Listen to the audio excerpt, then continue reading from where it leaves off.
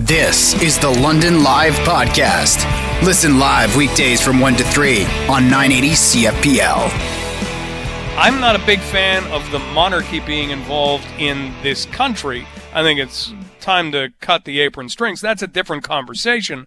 But you can't help but get absorbed in some of what goes on and the stories of kings and queens and conspiracies and all sorts of things. It is fascinating watching, and it was fascinating television last night on Global. Joining us right now from Global News Radio 640 Toronto is someone else who was fixated and fixed to this, and that is Greg Brady.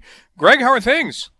Yeah, you're right. I'm not a royal follower. I'm not. I remember my grandmother woke me up. I was 8 when the Charles Diana wedding was on. I had hockey school that morning in Huron Park, Ontario. That's in your listening range. And I didn't want to get up at 4:30, but my grandmother, my mom's mom, was a royal, got me up for Charles and Diana's wedding. And it's probably the last wedding that I've actually fallen asleep at. But nonetheless, yeah, like I was compelled last night, and you laid that out brilliantly. It was either NBA All-Star Game or the Meghan and Harry interview. And I would argue, Mike, Meghan had a more aggressive stat line than anybody that played in the Durant-LeBron game. She took it to the hole a lot more frequently, I thought. She was banging bodies in the post down there. Immediately there are people who will say, hey, how much of that is absolutely true? And we haven't really had a response from the royal family. In fact, this will not be viewed in Britain until tonight, but I'm imagining members of the royal family or it wasn't the inner circle she kept referring to, but there seemed to be, a few people involved in making decisions that she was referring to. I'm sure they've caught wind of what was said. What did you take away from this? Well, you're right. I was riveted. I was, I thought there were moments of tremendous drama and seriousness. There were tremendous moments where I was shouting at the TV, laughing at the TV. My most moderate moment of comedy, I thought, was them saying, well, when we left and got to L.A., we stayed at Tyler Perry's house. And I thought, is someone explaining to Queen Elizabeth who Tyler Perry is at a certain point in time? I mean, she might have seen Gone Girl, Mike, but that's about it. Queen Elizabeth and Philip might have watched Gone Girl, but I don't think they've seen a lot of his other movies. So I thought about that. The second thing is, the royals have never been relatable to commoners like me, you, and 99.9% of our listeners. But that hasn't stopped us before. But we are in the midst of a pandemic, and maybe I'm the one that's a little out of touch, but I just didn't see how it was going to land well with the millions of people across the globe who have suffered during the pandemic, and listened to the lack of concrete suffering that Harry and Meghan have gone through. Now, listen, racism, to be the victim of racism is a terrible, terrible thing. And to suffer from, look, we all know that psychological pain and mental illness, that doesn't discriminate. You can have money, you can have riches, you can have, fame and power, and it can still come and find you and get you. So I'm not being skeptical about her level of mental distress. That said, Mike, honestly, I think the truth is somewhere in the middle, and I think the royals and the monarchy didn't come off terribly well. But I thought there was a narcissistic, tone-deaf, for 2 hours, not to even document. Well, what are the causes you believe in? What about COVID-19? What are you doing to help other people if you have these platforms and want to utilize these platforms? We live in a victim culture right now, and I thought that was part and parcel what was on display for both Meghan and Harry last night. We're talking with Global News Radio 640 Toronto's Greg Brady as we look back at a 2-hour-long conversation that Oprah Winfrey first had with Meghan Markle and then with Prince Harry, who joined in about 5 minutes into the second hour. Now, we heard that Meghan likes to rescue animals. I mean, but you're right. That's as far as that seemed to go. One thing that does come up in some of these, and I think back to Oprah Winfrey and Lance Armstrong, and I'm sure that there was a list of, you can talk about these things, but you can't talk about these things. How much of this do you feel had a script to it? Yeah, I think they are very methodical by design. They've lived in the public eye, even herself as an actress. Harry has obviously dealt with this since a young child. And yeah, his life has been full of pain and separation and loss. There's no question about that. And as we said, being rich, powerful, doesn't matter. You lose your mother first of all, your parents divorced when you're very little. So public, so vitriolic between Charles and Diana. She's hounded by the press. That part is true. She's going through tremendous psychological pain. She's isolated from the royal family, has her title stripped away, and then she's dead in a car crash in Paris when you're still very little. So Harry's been through a ton of pain. But I found last night to be by design, to be calculating. I thought it was really, really rich. Meghan's statement near the end. I didn't think I'd be revealing anything that was, tremendously intriguing or shocking. Well, we were intrigued, and we were similarly shocked about some of the circumstances about this. Listen, Oprah. Oprah's excellent at getting there and getting to places and moving the conversation, but I just felt there was a ton that needed to be followed up by. And a lot of that, Mike, was, to be honest, if you were in a workplace and you laid out allegations or you suggested, let's say you're an NHL player and you say, and it's a black NHL player, and he says, someone on the New York Islanders used the N-word towards me. Who? I'm not going to say. You can't do that. You have to name names at that point. We all, in a court of law, in a civil hearing, you can't because then you've implicated 20 New York Islanders by not doing that. And I know it's the royal family, and you're right what you said at the beginning. They can't respond. They are basically a do not take the bait organization, regardless of what you think about them. So the implication that there were questions about mixed race heritage, what the baby will look like. Some people have casual conversations like that and wonder if they're suggesting it was more nefarious and dark, if you will, than that's fine. But now you've laid every single royal under the bus, and let us and now we're guessing it's who shot JR again. And isn't it interesting that now, following the interview, you have had Oprah Winfrey or Oprah Winfrey's representatives come out with, well, that wasn't mentioned on the air in terms of who it was, but then in a conversation afterward or a side conversation, it was stated who it wasn't, that it wasn't the Queen, that it wasn't Prince Philip. So, yeah, it is. That was like another episode of Who Shot JR, because, okay, well, it's not that person, it's not that person. We're getting down to Colonel Mustard in the hall with the candlestick. It's strange that way, but you don't expect any bait to be taken even over this, given that this is such tabloid material in Britain, and given that this is really a unique circumstance for the royal family. Yeah, it just feels like they move right along. I mean, Diana accused Charles of many things, beyond the mental cruelty, beyond the infidelity with Camilla Parker Bowles. Look how up to date I am on this. It's 23 years old, that story. But either way, but Charles isn't going to sit down with somebody in Great Britain and tell his side of the story. Now, it is interesting. Again, I'm not defending the royal family. It does sound like they felt trapped. And if they feel that way, if they feel that way, that's how they feel. None of us can talk them out of it. But at the same time, if you go against the family and you're out, they will stop protecting you. Prince Andrew is right there as an implied potential alleged, basically sex offender / pedophile. And they're still, the royal family's still backing him. He's still in the mix. So that's Queen Elizabeth's son. That's Charles's brother. Okay. So but he has not, fled the family. He has not spoken out and saying, I need more protection. I need more this and that. I just looked last night and I saw two people living in Los Angeles. Harry was left $20 to $25 million after the, tragic, awful, horrifying death of his mother. And now they live, in a $14 million house in California. And we've got people that are working in hospitals in 14-hour shifts and working in drive-through windows, giving us coffee and whatnot.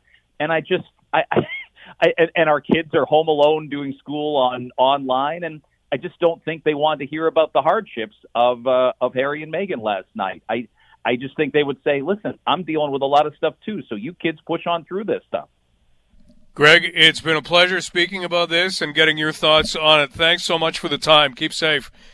Mike, I can't wait to get together. I know you've paused watching The Crown just for me to catch up, and maybe we can watch all of the rest of Season 3 and all of Season 4 in person together and chit-chat and gossip and do stuff like that about it. I can't wait.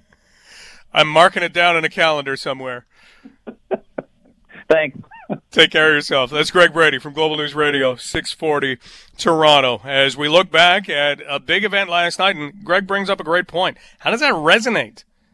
Do you look and say, yeah, if I missed it, I got to go and watch that, or I'm going to rewatch that? I'm not sure you go to those lengths. Sure, there were things that came out. It was a television spectacular. It was very similar to Lance Armstrong. And Oprah Winfrey does a very good job of this. There were calls saying, hey, we need Oprah to be doing one of these a week. Yeah, why not? Because it's interesting television. But that's what it winds up being. It is interesting television. And I think a lot of people were glued to it, but how much resonates during a pandemic? Great question. Let's talk about NFTs. NFTs. Non-fungible tokens. We know that the music world is a changing landscape, and we know that there are now a whole lot of ways to get your music. Streaming is one of the most popular ways to get your music. But now we've got a band that is extremely recognizable. And they have decided to do something a little bit different. The band is Kings of Leon. And with their new album, they might be doing something that not many artists have done, if any artists have done. Joining us right now is music journalist Eric Alper to talk about this. Eric, how are things? Hey, man, how are you? I am just fine. You get through the weekend okay? Yeah, it kind of hurt my brain a little bit going through all of the news stories about NFT, because I think that this is something that involves, an opportunity, I think, to break down what this new, pretty much fabulous technology has kind of brought upon the entertainment industry and how it's going to change everything if it all works out. How it's going to change everything if it all works out. Okay, then we've got to skip ourselves back to square one here, and your pain is our gain. What is a non-fungible token, first off? Because I think we need to understand that before we can understand how this could change everything in music.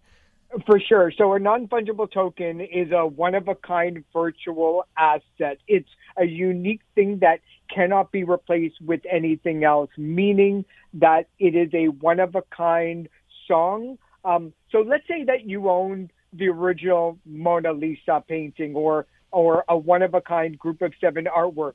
When you're ready to sell it, you sell it for something else. But whatever you got back in return wouldn't be the original Mona Lisa because it would actually be money. This makes it non-fungible. So meaning that every time that the person sells that item, not only does it continue to go on, but the original creator gets money. And in the case of Kings of Leon, they have created a number of different avenues where you can get their new album and also be part of like a special super duper extreme fan club. But every time that you sell that to somebody else or give it away, the original artist gets about 10% of that money, which means how it's going to change everything is, when you bought a CD back in the day and then you gave it away, the original creator or the band never got anything for it. If you sold it to a record store, for instance, the original band would never get anything for it. This changes everything because every time it changes hands, the original creator gets money. Imagine if Da Vinci or any of these amazing painters and creators from 300 years ago had access to it, their estate would continue to make money each and every time it sells throughout the ages. Wild. Okay. So this is something that we're seeing in a number of avenues.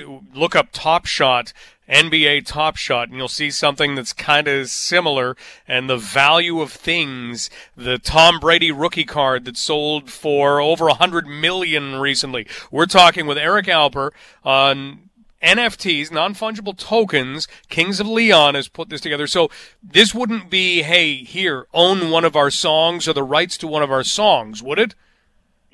Kind of. You know, you brought up that interesting point about Tom Brady. So let's say Tom Brady actually created his own rookie card. And every time that it went from auction to auction to auction, Tom Brady was still getting money for it. Say in the artist Grimes, who is married to Elon Musk, she offered 10 pieces of digital art for sale. It's not a physical item. It's literally a JPEG or a photo of digital artwork. Some were one of a kind, while others were available by the thousands. But the most expensive piece was a video that she created that sold for $400,000 US. This is just only like a couple of minutes worth of digital art.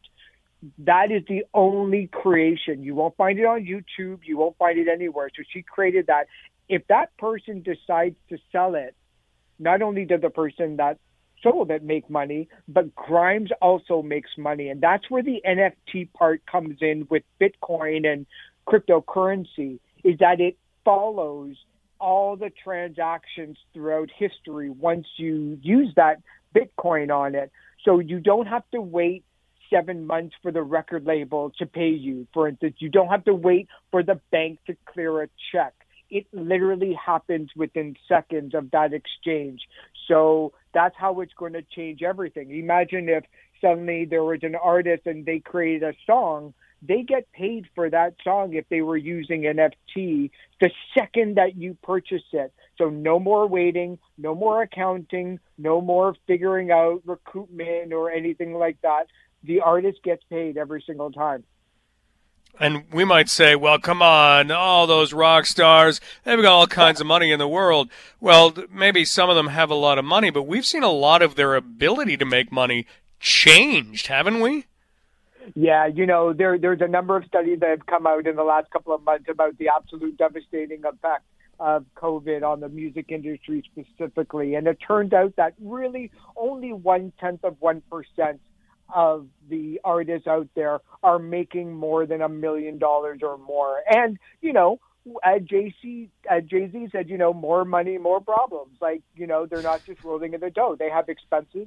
Some of them, like Elton John or The Weeknd or Drake or Jay-Z, have hundreds of people working full-time for them every single day, keeping their business empire going. It's the other 99% of artists that were really struggling and are continuing to struggle because they can't play live, and the online world just doesn't pay the bills when it comes to, say, 50 people watching or 100 people watching. There's still a lot of expenses in being a musician. And, you know, in London, Ontario, when a number of venues have already closed so far, those venues may not necessarily come back, which means that there's even less and less places for artists to make money. Wow. Well, this has been fascinating. We'll see where this goes. One of those artists we talked to recently was Blue Bones. We talked with Gord from Blue Bones, and hey, maybe this goes not just for artists that might play on a world stage. Maybe this goes to local artists too, because you've got a lot of following. If you can all of a sudden get something like this going, it is an added revenue stream for everybody, and we know how everybody loves to collect things. So this is an opportunity to get something very, very unique. Eric, thanks so much for the time and the explanation of NFTs. Thanks, Mike. We'll talk soon. We'll talk soon. That's Eric Alper, music commentator, publicist, non-fungible tokens.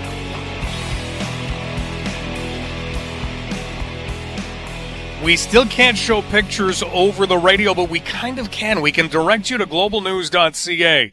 And I want to talk about a video that exists there right now that was compiled using surveillance footage by Sport Motors.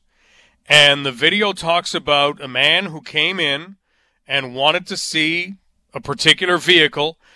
Next thing you know, that vehicle is starting to drive away. But the sales representative that was showing the man that video jumped on the hood, and you see the vehicle turn out of Sport Motors parking lot. You see it drive down the street at a fairly high rate of speed.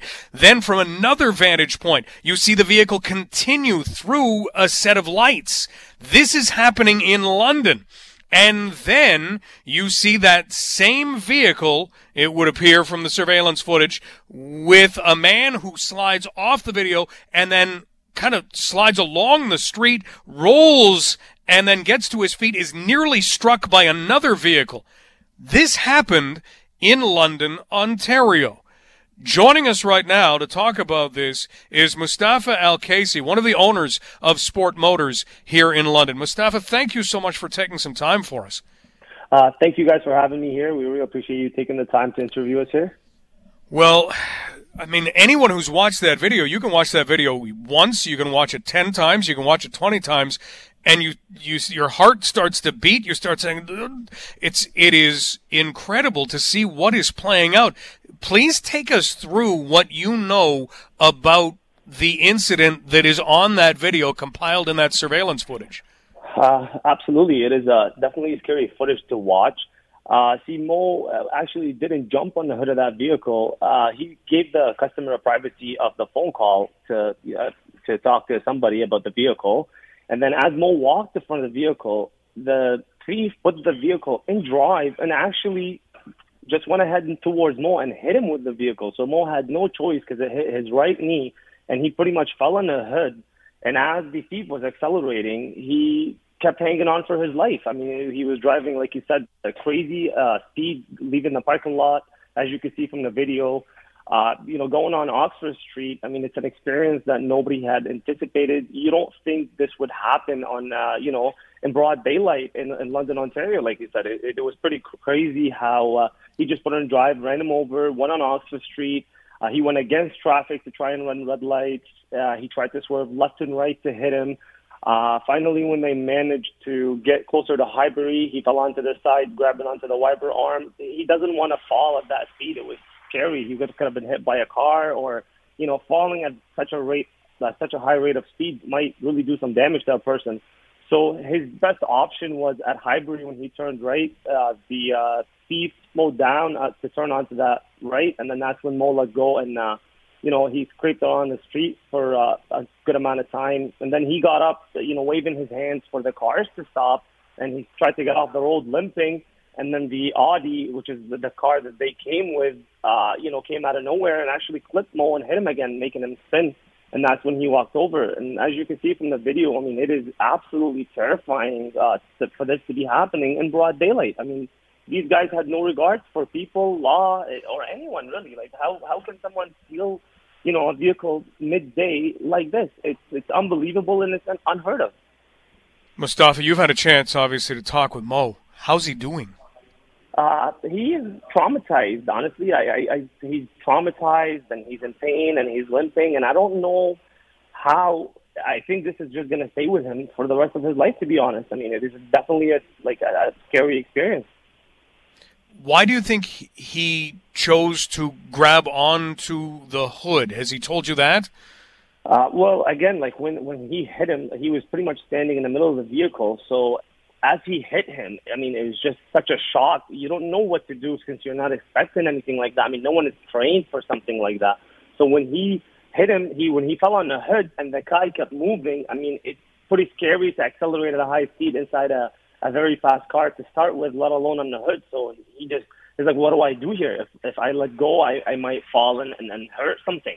So he's just like, is this guy going to stop? Is he not going to stop? It's just an unanticipated situation. We're talking with Mustafa Al-Kaisi, one of the owners of Sport Motors here in London, about a theft of a vehicle, as Mustafa says, in broad daylight. In broad daylight, something you would never expect. The vehicle itself, have you seen it since? No, we haven't seen it since. It's got a GPS tracker, so we called BMW and we authorized London Police to get the location of the vehicle, and that was 40 minutes after the incident. 911 was called by Mo on the spot requesting an ambulance. The vehicle actually ended up driving from London, Ontario to the GTA, again, during the daylight. And the thief did not have a key of that vehicle because it was in Mo's pocket still. It was a push to start. So once you start it, it'll stay running until you shut it off the next time. So these thieves drove all the way from here to the North York, to the GTA area, and just without stopping, because if they stopped anywhere and shut off that car, it just wouldn't have turned on again.